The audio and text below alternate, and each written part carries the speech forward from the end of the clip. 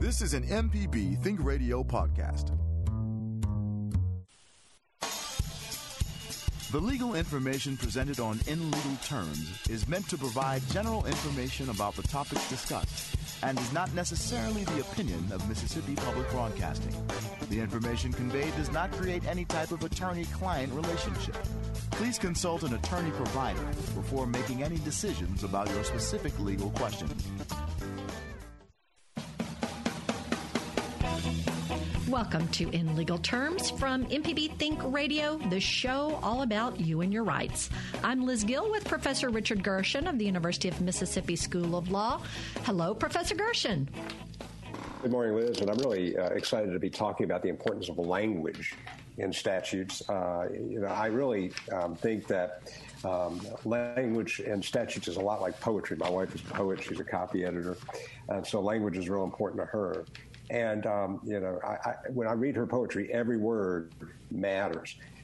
Prose, not every word matters as much. Cases are more like prose, and legal opinions in cases are more like prose. Sometimes judges will put stuff in a case that really isn't on point. But the statute, we need to look at the language. And so today we're going to talk about how we interpret those statutes and what courts look at to interpret statutes and how important they are. They really make up most of the law in the United States, although there is also a great deal of regulatory law and administrative law. But that regulatory law is usually authorized by legislative enactment. So we're going to spend some time with that, but I think we decided we're going to have a little fun first. That's right. But wait a minute. You just rocked my world with legal issues as poetry. I like that. And maybe if we got our listeners to think about it that way, the law and law issues wouldn't be as scary or as something to fear, but something to delve into and get excited about. Yeah, let's have some fun. I remember we bought the off-brand cereal boxes when the kids were little, and instead of a prize on the back, it would have some kind of game or something you could read the back of the cereal box. And there was always the funny laws in each state. So let's talk about that for just a little bit. What's one that you found interesting? There are some funny laws in the United States. You kind of wonder what the legislatures were thinking, and they exist in every state. You have these weird laws. But one, for example, in Virginia, it's illegal to hunt or any wild bird or animal, including a nuisance species, on Sundays. However, it is permissible to kill raccoons. And I wonder what the legislators were thinking. Maybe the raccoons celebrate a different Sabbath. But I don't know. I mean, so why? I'm not sure why raccoons were singled out, for the one animal it's okay to kill. So on a Sunday. There's something going on in the legislature. Somebody has an idea. They present it. It gets enough support in the legislature. There must have been a reason, maybe a compelling reason, and they enact this law. One of my favorites was, and this comes to when I grew up as a little kid. When I grew up, I thought quicksand was going to be a much bigger deal because, and the Bermuda Triangle, I thought it would be a much bigger deal than it is now. But in Sumerian County, Washington, they passed a law in 1969 deeming the slaying of Bigfoot to be a felony and punished by 5 years in prison. But then I guess in a way to make themselves seem less bizarre, the law was later amended and designated the word Bigfoot as an endangered species. So that's where they used the language, most everybody knows what Bigfoot is, but then they took that word and gave it a definition of endangered species. It is amazing. I get, there's a lot of talk goes into these things, and we look at our legislation as being important and dealing with important issues, and that somebody in the legislature there, or actually that sounded like a county ordinance, decided that was important. One of my favorites in nearby Louisiana is you shouldn't wrestle a bear in Louisiana because Louisiana law states that individuals involved in bear wrestling matches, defined as a match or contest between one or more persons and a bear for purposes of fighting or engaging in physical altercation, are guilty of bear wrestling, which is kind of seems obvious. I know they used to at fairs. You could fight the bear and wrestle the bear. I have a good friend who has a great story about his time trying to wrestle the bear, and you could win $100 if you stayed 3 minutes in the ring with a bear. And he was fine until about 10 seconds left, and then they rang a bell, and that's when the bear woke up and just knocked him out of the ring. So I guess they don't want that happening in Louisiana, which makes sense. I understand we have a caller. I'm sorry. No, that's fine. But there are the bear crossing signs on the interstate on I-20. You see those whenever we're going that way. So Louisianans take their bears seriously. We'll go to Joseph, who's Colden from Mobile. Joseph, thanks for being a part of In Legal Terms today. What's your comment or question? Well, during that last Hurricane Zeta, there's a tree that fell over from my neighbor's yard onto my house. I mean, it's a very tall tree, and it damaged the house. And also, I need to get that tree out of the way. So, who is responsible? I mean, aren't they responsible to do the work to restore everything the way it should be? I mean, the people next door. You know, I can't give you specific advice because I don't know where the tree was or anything like that. But I do think that would be the right thing to do. Obviously, it wasn't their fault, but it was their tree. I would check first of all. Also, your homeowners association. You're not your homeowners, but your homeowners insurance too. I don't have insurance. I don't have insurance. I would talk to a lawyer. I would talk to your neighbor first because they may be willing to help and do it and help you deal with it. Well, I did, and he said he'll do it, but he hasn't even started. You know, and I need to get that done. Now, he said he'll do it. What I've done, I called a contractor to do it, and he told me how much it would cost. And so I've got that already. Maybe I'll get another estimate from somebody else too, and then go from there. And then if he doesn't do it, then am I able to take him to court to collect? And how much time do I have to give him? How much time do I need to give him to do the work? I mean, if he says, okay, I'll do it, and he doesn't do it for a year or two, you know, I mean, isn't there like a time limit? There would be a time limit. I don't know Alabama law, and I can't speak to your specific issue. But my recommendation, whenever there's a dispute with a neighbor, is give him some time. If he said he's going to do it, you know, one thing you could ask is, what if I go ahead and get the contractor? I'll get a couple of estimates. I'll present them to you, neighbor, and you agree to pay them, and we'll put something in writing that you agree to pay, and that's going to protect you the most, is to have some kind of written agreement with your neighbor that they agree to pay. And that's going to put you in the best position if they don't follow through, because you got a written agreement that says they're going to take care of it. You're doing the, you know, and I always feel like the best things are not to go to court if you can help it, and most disputes can be resolved. Thank you, Joseph. We appreciate you calling in. Oh, yeah, God bless everybody. And there's another hurricane coming, so it's not over yet, folks. So make sure you have all your ducks in a row, or your limbs cut, or whatever you need to do to protect your home and family from hurricanes. Jim, thanks for calling in to In Legal Terms. Good morning. I'm glad to hear the topic today. I had a question about the constitutional provision that allows for public initiatives. There's some controversy in the news about whether that constitutional provision, which requires no more than 20% of the signatures to come from a single congressional district, creates an impossible situation with now 4 congressional districts instead of 5. You can never have more than 80% of the necessary signatures. I've always been under the impression that the law doesn't like to create absurdities, although, you know, I guess Dickens said, well, sir, if that be the law, then the law is a ass, a idiot. But that aside, I'd like to hear Dean Gerson's thoughts on interpretation of that particular constitutional provision as creating an impossibility. Jim, thank you for your question. I agree with you. The law doesn't like absurdities, and when something is impossible, really, that's incumbent upon us, either the legislature or the people to change that law to make sure that it now makes sense. I think when you put percentages like that in a law based on, a past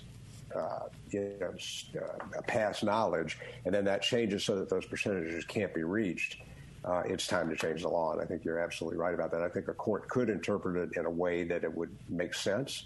There's clearly an ambiguity in the law.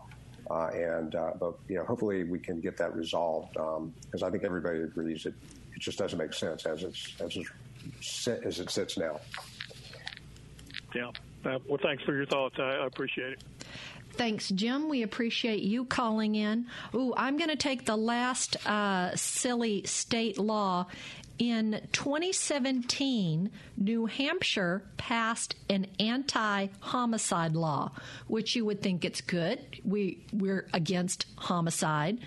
And it defined a 20-week fetus as a person.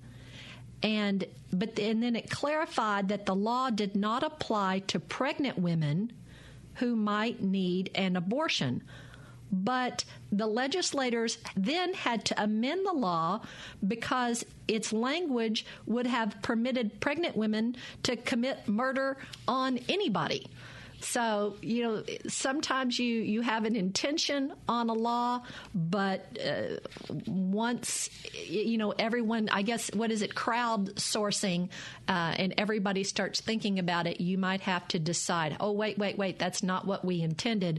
We need to go back and get that right. We're going to continue our discussion of the importance of language in statutes. Now, did you have a middle school government class and learn about the states that have 2 legislative houses and who doesn't? I'm going to remind you next. You're listening to In Legal Terms on MPB Think Radio.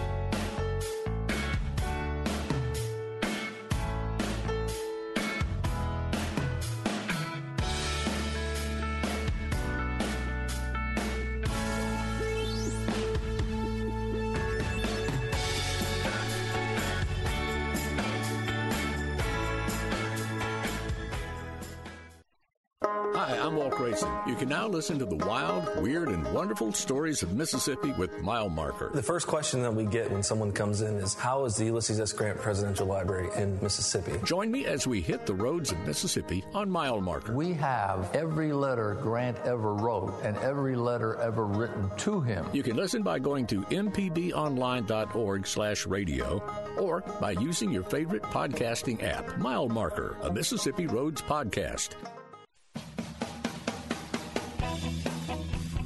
This is In Legal Terms. Now, not everyone has a chance to listen to our show live. If you've missed any of our program, you can listen to the whole show on our website, inlegalterms.mpbonline.org. It's also available on the MPB Public Media app, as are all our local shows. I'm Liz Gill here with Professor Richard Gershon from the University of Mississippi School of Law. So within the United States, Nebraska is the only state with a unicameral legislature. After a statewide vote, it had been bicameral, 2 houses, and it moved to unicameral in 1937. And the reason I mention that is because we are talking about the language of statutes today. And that's going to take us to our next segment. How is the role of the legislature different from the role of courts and when we're talking about statutes?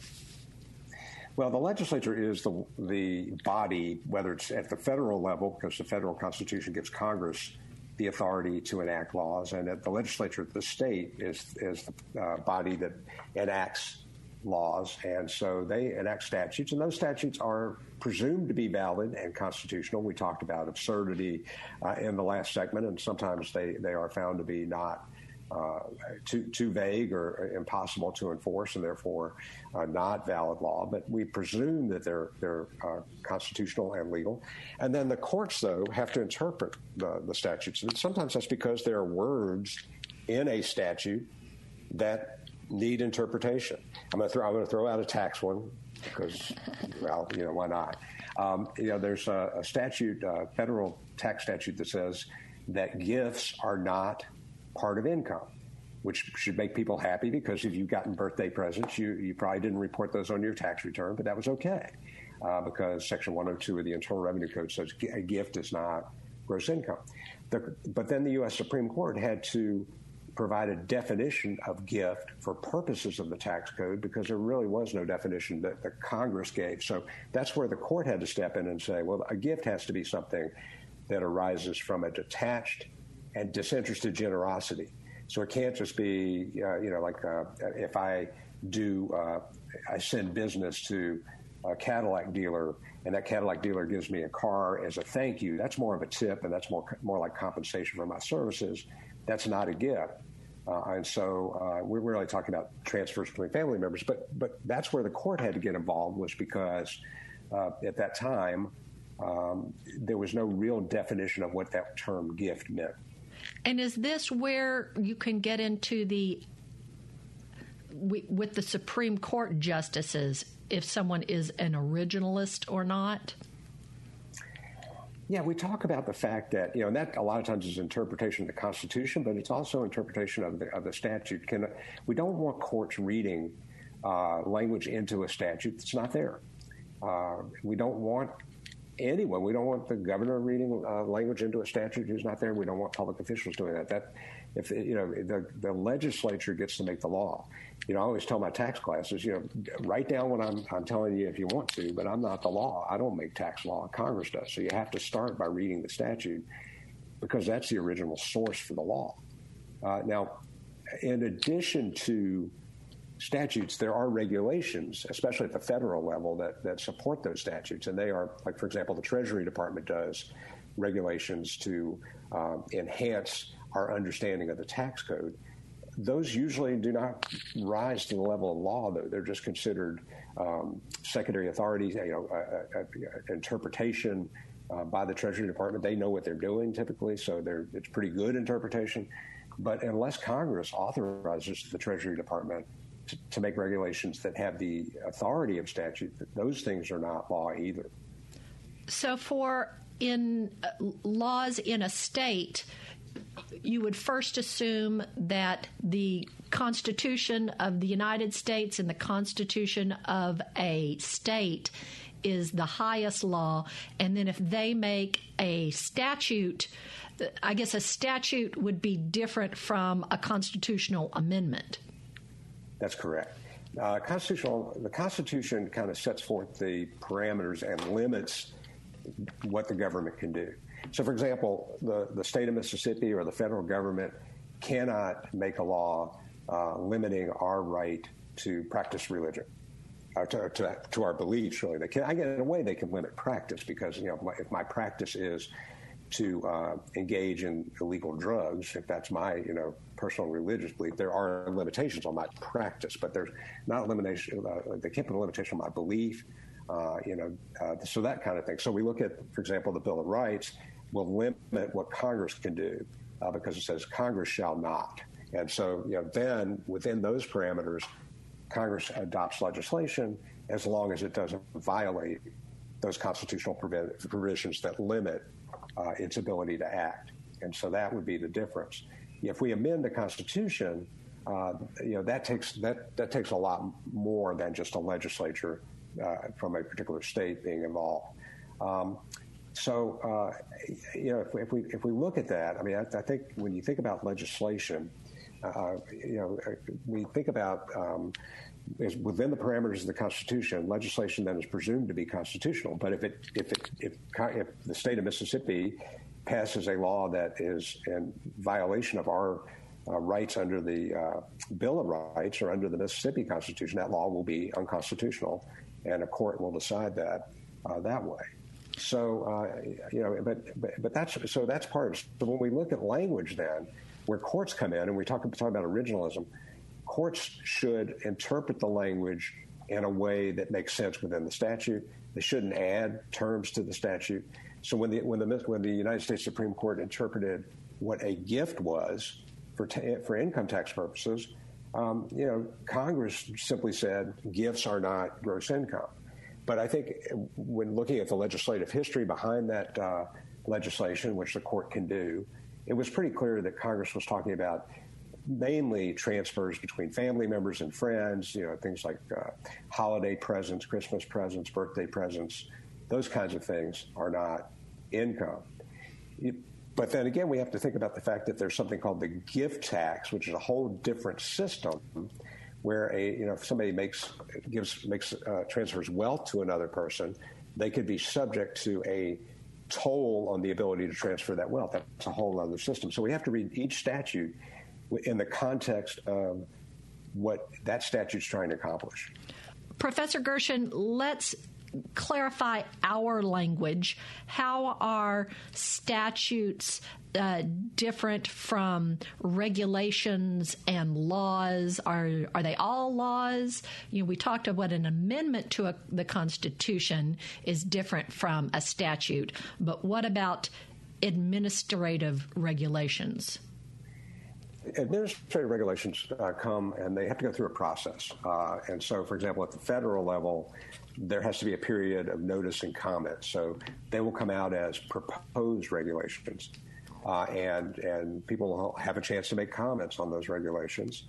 And then they'll be issued as final regulations at a point where they've received enough comment and the department, whoever it is, so if it was the Department of Education issues regulations, obviously, on education law, and the Treasury Department issues regulations on tax law. Those regulations, then, once they become final, do have a lot of impact. I mean, if I'm a court and the Treasury is interpreting a statute one way, and the taxpayer is interpreting it a different way, I'm going to probably err on the side of the Treasury Department because they're the experts in working with Congress and also in enacting these regulations.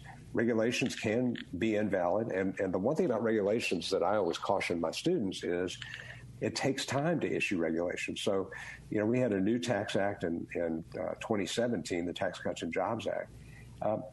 Any regulations that were still in place at that time were regulating old law because the Treasury Department had to wait until that statute came out, until they worked with it a little bit, until they got notice and comment to issue new regulations. So regulations can lag behind statutes, and that can be problematic, and interpret statutes that are no longer there. So in looking at regulations, we need to be careful to make sure the regulation that we're dealing with is up to date. We are talking about the language in statutes, and for our next segment, you might do well to pull from the recesses of your memory how to diagram a sentence. Do you even know what that is? I did ask my 20-something. She did learn diagramming in high school. We're going to touch on how that applies to laws. You're listening to In Legal Terms on MPB Think Radio.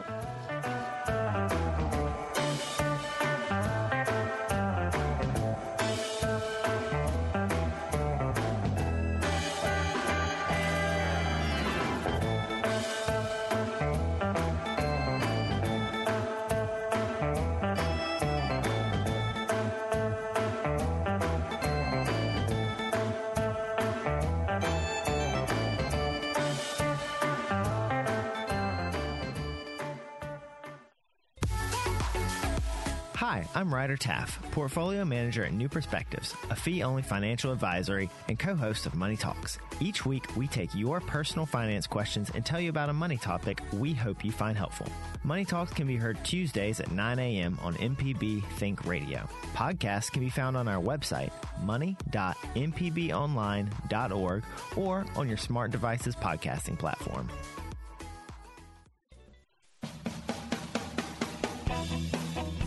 You're listening to In Legal Terms on MPB Think Radio. Professor Richard Gershon is our expert host. I'm Liz Gill. We hope that you'll subscribe to our podcast. Lots of different podcasting platforms. I happen to use Podcast Addict, but there's lots of different ones. I downloaded it to my phone and I touched the plus. Then that takes me to a page you can search for podcasts or browse on topic or a specific word. But you can also type in the actual name. I typed in legal terms and it brings up our show, and then I'm able to touch the photo of our podcast and subscribe, and then I'm notified when any new episodes are loaded up. Now, sometime in the middle 1800s, educators taught students how to diagram a sentence. So in essence, you take a sentence and you kind of draw a picture with it to help the student understand the parts of a sentence. And they are still teaching this, or at least they were teaching it about 10 years ago. And it would help some of our people in government if they learned to diagram a sentence so that they would know what the verb is and what things refer to and the definitions of what a word is. Professor Richard Gershon, you are at the University of Mississippi School of Law. So the Mississippi teacher strike statute, this is something that came into prominence lately, where it all hung on the definition of a word. Tell us a little bit about that. Right, and I think, we talk about the fact, I think people use that term strike, and there's a kind of a general usage of the term strike, but you and I can't define the word strike as applied by this statute. Particular teachers can't define the word strike as applied by that statute. It actually has a meaning given by the legislature, and I think that's the part that has been missed by the media. I've heard interviews about this, and almost as someone who teaches statutory construction, it really bothered me that that basically when we heard the public official's position on a teacher striking, that public official was only referring to part of the statute and not the whole thing. Yeah, let's back up. So folks who may not be familiar with it, there was a teacher at the University of Mississippi, and he did not come to work one day. You take the story on from there. So, that was there was a national scholar strike to bring attention to social justice issues, and we have a sociology professor. That's kind of what he teaches anyway. And by the way, we're all recording our classes and teaching a lot of things remotely, so he had already recorded classes, but wanted to use this as an opportunity for his students to learn something about the strike. So he participated, although he did have his teaching content available, but it was called a strike. And the state auditor looked at the Mississippi statute and said, strikes by teachers, you can be fired. But the legislature had a specific type of strike, a narrow type of strike in mind. And so the auditor asked that this particular professor be fired. But he, in doing that, only looked at the first part of the statute, which says strike means a concerted failure to report for duty, a willful absence from one's position, the stoppage of work, deliberate slowing down of work, or the withholding in whole or part of the full, faithful, and proper performance of the duties of employment. And if you stop right there, then maybe that was a strike.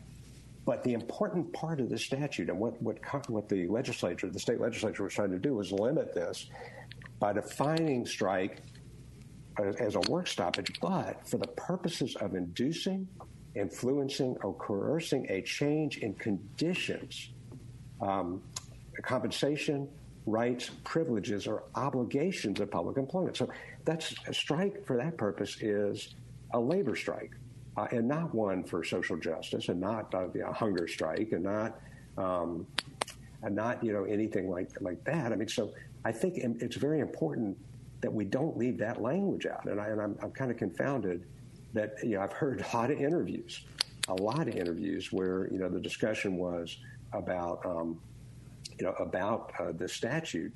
A lot of interviews where there's no mention of that for the purposes of changing the work conditions or getting more compensation, which is really what the legislature had in mind when they dealt with the strike issue.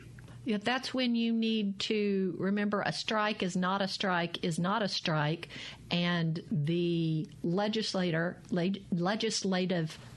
issue, their statute had specific strike in mind when they put that word in there, and by all accounts, this teacher's not coming into work was a different kind of strike. Correct. It would be if I were to say I'm engaged in a hunger strike. That's not what the statute deals with, and so I can't define the word strike. A public official can't define the word strike. The only people who can define the word strike is the Mississippi legislature, and they've done that in the statute, and they've done that very narrowly because it was really intended to stop work stoppages by teachers to try to get more compensation, frankly. So, Professor Gershon, this is why it's so important for legislators. I know a lot of lay people, when they think about the tax code, they just roll their eyes. Or if you think about reading laws, you might get frustrated because they're so wordy and if, then, and why nots, and if this, then that, then the other. But if you aren't that specific, anybody could make the law mean whatever they wanted it to mean. Well, especially if you only read part of the statute. I mean, you got to read the whole thing.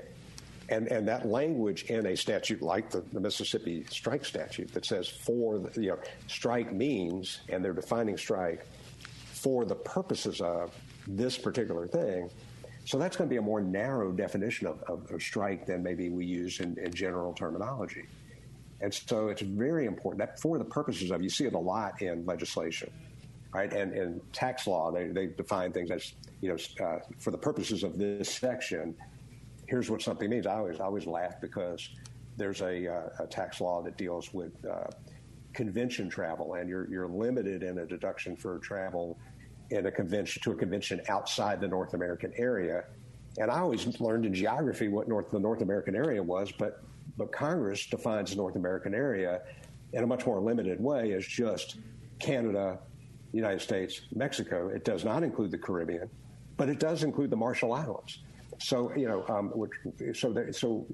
that when we look at that, you can't just take your common knowledge into a statute and say, okay, well, I know what that is, because there was a purpose behind, for example, the Mississippi teacher strike statute that was very specific. So it wasn't about hunger strikes or social justice strikes or anything like that. And so it was to be fired for violation of the statute. You would have to be trying to, again, purposes of inducing, influencing, coercing a change in the conditions, compensation, rights, privileges, or obligations of public employment, right? And then really, the statute goes on to say, provided, however, nothing herein shall limit or impair the right of any certified teacher to express or communicate a complaint or opinion on any matter related to the conditions of public employment, so long as the same is not designed and does not interfere with the duties of employment. So, it seems clear that the legislature was simply saying we don't want to disrupt, schools while our teachers try to, get more money, in that process, or change their conditions in that process. Let's go back to our civics lesson and learn about another one-state oddity. This one is a little closer to home, or it might be your home. That's next. This is In Legal Terms on MPB Think Radio.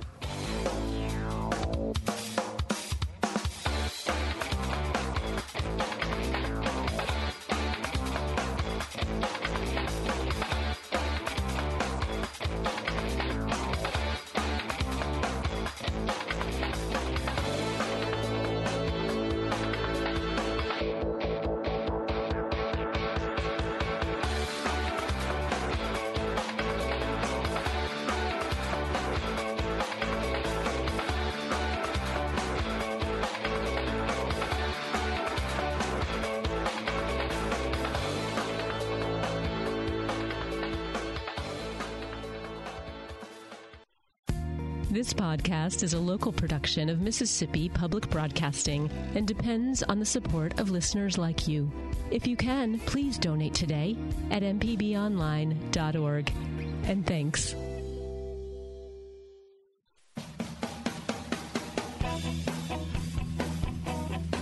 Thank you for being a part of In Legal Terms. If you've missed any of our program, remember you can listen to our show 3 different ways. The website, inlegalterms.mpbonline.org. It's also available on the MPB Public Media app, and it's available as a podcast.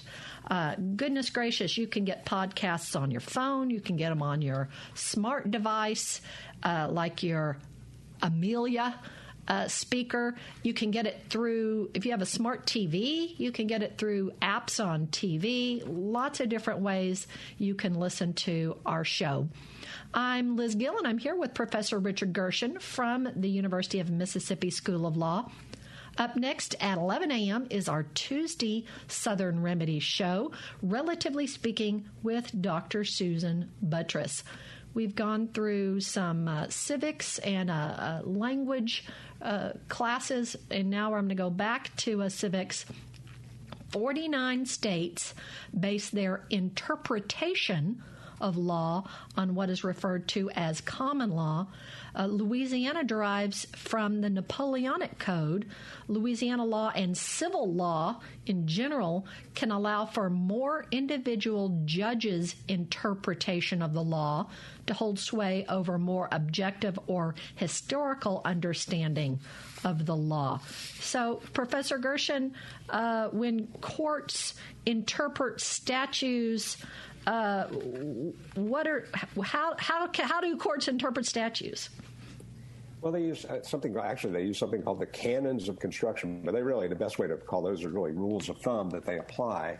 And it's a reasoned approach to interpretation of the statute. And the first thing is we start off with the idea that when legislation and case law conflict, courts generally presume that legislation takes precedence, because it really is up to the legislature to make the law and for the courts to interpret the law. And then once they interpret the law a certain way, then that becomes part of the common law. So that if I have a case in Mississippi interpreted a Mississippi statute a certain way, then I would assume that case was correct going forward, especially if it came from the Mississippi Supreme Court, and I would have to apply the statute the same way according to that court's terms under common law. So that it's once we have that interpretation. So now gift, because the United States Supreme Court interpreted gift a certain way for the Internal Revenue Code, that's how we've interpreted it since then. Statutes. When you look at a statute. If there's a word like that, like gift, the court's going to look at common usage of a word, case law, dictionaries, parallel reasoning. Punctuation is real important in statutes. I think it's really important for people to understand the difference between the disjunctive and the conjunctive, which is, if a statute says, in order to apply, you must have A and B, well, that means you got to have both or the statute doesn't apply. If it says A or B, then you need either. And while that seems obvious, sometimes I think that's hard for people to really work through.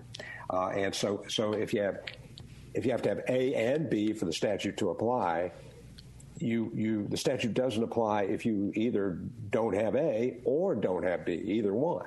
Which just goes to prove that the degree, the bachelor's degree you get before going to law school, or the degree that someone who runs for a legislative seat or a Senate seat, sometimes it might be good to have a philosophy major or have a English major, because, knowing these specific grammar rules can make all the difference in the world. Exactly. And, we want statutes that are written clearly and unambiguously by our legislature. My own bias, and this is a bias, is that we need more lawyers in the legislature for that reason. I mean, our students are trained to understand how to read a statute and understand some of the nuance of statute and how to write that poetry that is statutory. And I'm not sure, if the legislature, this is with all due respect, I mean, if they've never dealt with statutory language in this way, it's easy to write a statute that then becomes ambiguous or leaves out an exception they meant to put in. So it's real. I think that's really important, and you're right. I think that's extremely important to have that background, if all possible. When we look at the language, I mean, statutes need to be internally consistent. So a particular section of the statute should not be inconsistent with the rest of the statute. That's just going to cause confusion for the people who have to apply that statute. So we got to be. We hope that the statutes are very carefully drafted, and that's not always the case. I mean, like I said, I teach tax law, and sometimes tax sections are very hurriedly drafted, and they need to go through a process of technical correction. There's something called a Technical Corrections Act that fixes problems when they occur in any statute. Well, when they're crafting laws, do they ever want to specifically have language that could apply to what if in the future? Yes, and I do think they do try to take into account things change, and that's but sometimes that's why it's good to rethink statutes, as times change, types of investment changes. And then the statutes that relate to securities law had to change because the original securities laws really didn't take into account all the different ways that we can invest. So, yes, I mean, I think Congress has to always be thinking forward, and statutes do not typically apply retroactively. They apply going forward. So, I can't be held criminally liable for something that was not a crime when I committed it 2 years ago, and now the legislature decides to make that a crime. So statutes always apply forward unless they specifically say they apply retroactively. And that's usually with criminal statutes that won't happen. With case law, though, because cases are interpreting what the law was at the time this case arose, the case law does relate back to the beginning of that case, and so does apply more retroactively. So the application is really different in the way that we apply case law. Go ahead. One thing I wish lawmakers would and executive departments would take into consideration when they're putting thresholds, when they're putting fees or fines or levels. $100 in 1920 is going to be different than $100 in 2020. And I wish there was a better way that statutes had, a part, I like it if it's part of the, level of poverty or, some percentage of something that stays current with the times. Cost of living index or something like that. And that's a really good point. And some things do, some things do. And there are, for example, the federal tax brackets are indexed for inflation. So they started building that in. That wasn't always true. And I think that's a better way to approach it because, if there's bad inflation, my dollar is still a dollar, but it's not going to buy as much. And therefore, should not be taxed at the same rate necessarily. And so they need to think about inflation, and they do. So Congress has started doing that, and I'm glad to see that. But that's a way to build in some flexibility. Now with criminal statutes, we have 1 minute left. So you got this. We got 1 minute left for you to give us advice about statutes. Well, just one more thought is, courts have to think about whether it's a criminal statute or a civil statute. If it's a criminal statute, if there's an ambiguity, they're going to construe that ambiguity in favor of the defendant, which is fairer. So sometimes people say, well, that person got off on a technicality. No, the law was not clear that law applied to that particular defendant, and that's a signal to the legislature to go back and amend that law. So that's I think an important canon in that respect. But then getting legislatures to go back and agree on a law, sometimes that takes a lot of effort. It does. But we need them to work together. We that's do. Really important for all of us. Work together. Maybe that's going to be the hallmark of 2021, because, man, we need to get finished with 2020 right quick. Thank you, yes, Professor Gershon, for being on our show today and giving us these wonderful pearls to think about. My pleasure. Thank you. Well, we're so glad that you have been listening to In Legal Terms with us. We appreciate Jay White and Java Chapman. They do a lot around here. They're kind of running around in the background. If we get a webcam one day, maybe you'll be able to see what all they're up to. But it takes a team to pull this all together. And so for the team of Professor Richard Gershon, who does host from the University of Mississippi School of Law, I'm team member Liz Gill, and we hope you'll join us again next Tuesday for In Legal Terms on MPB Think Radio.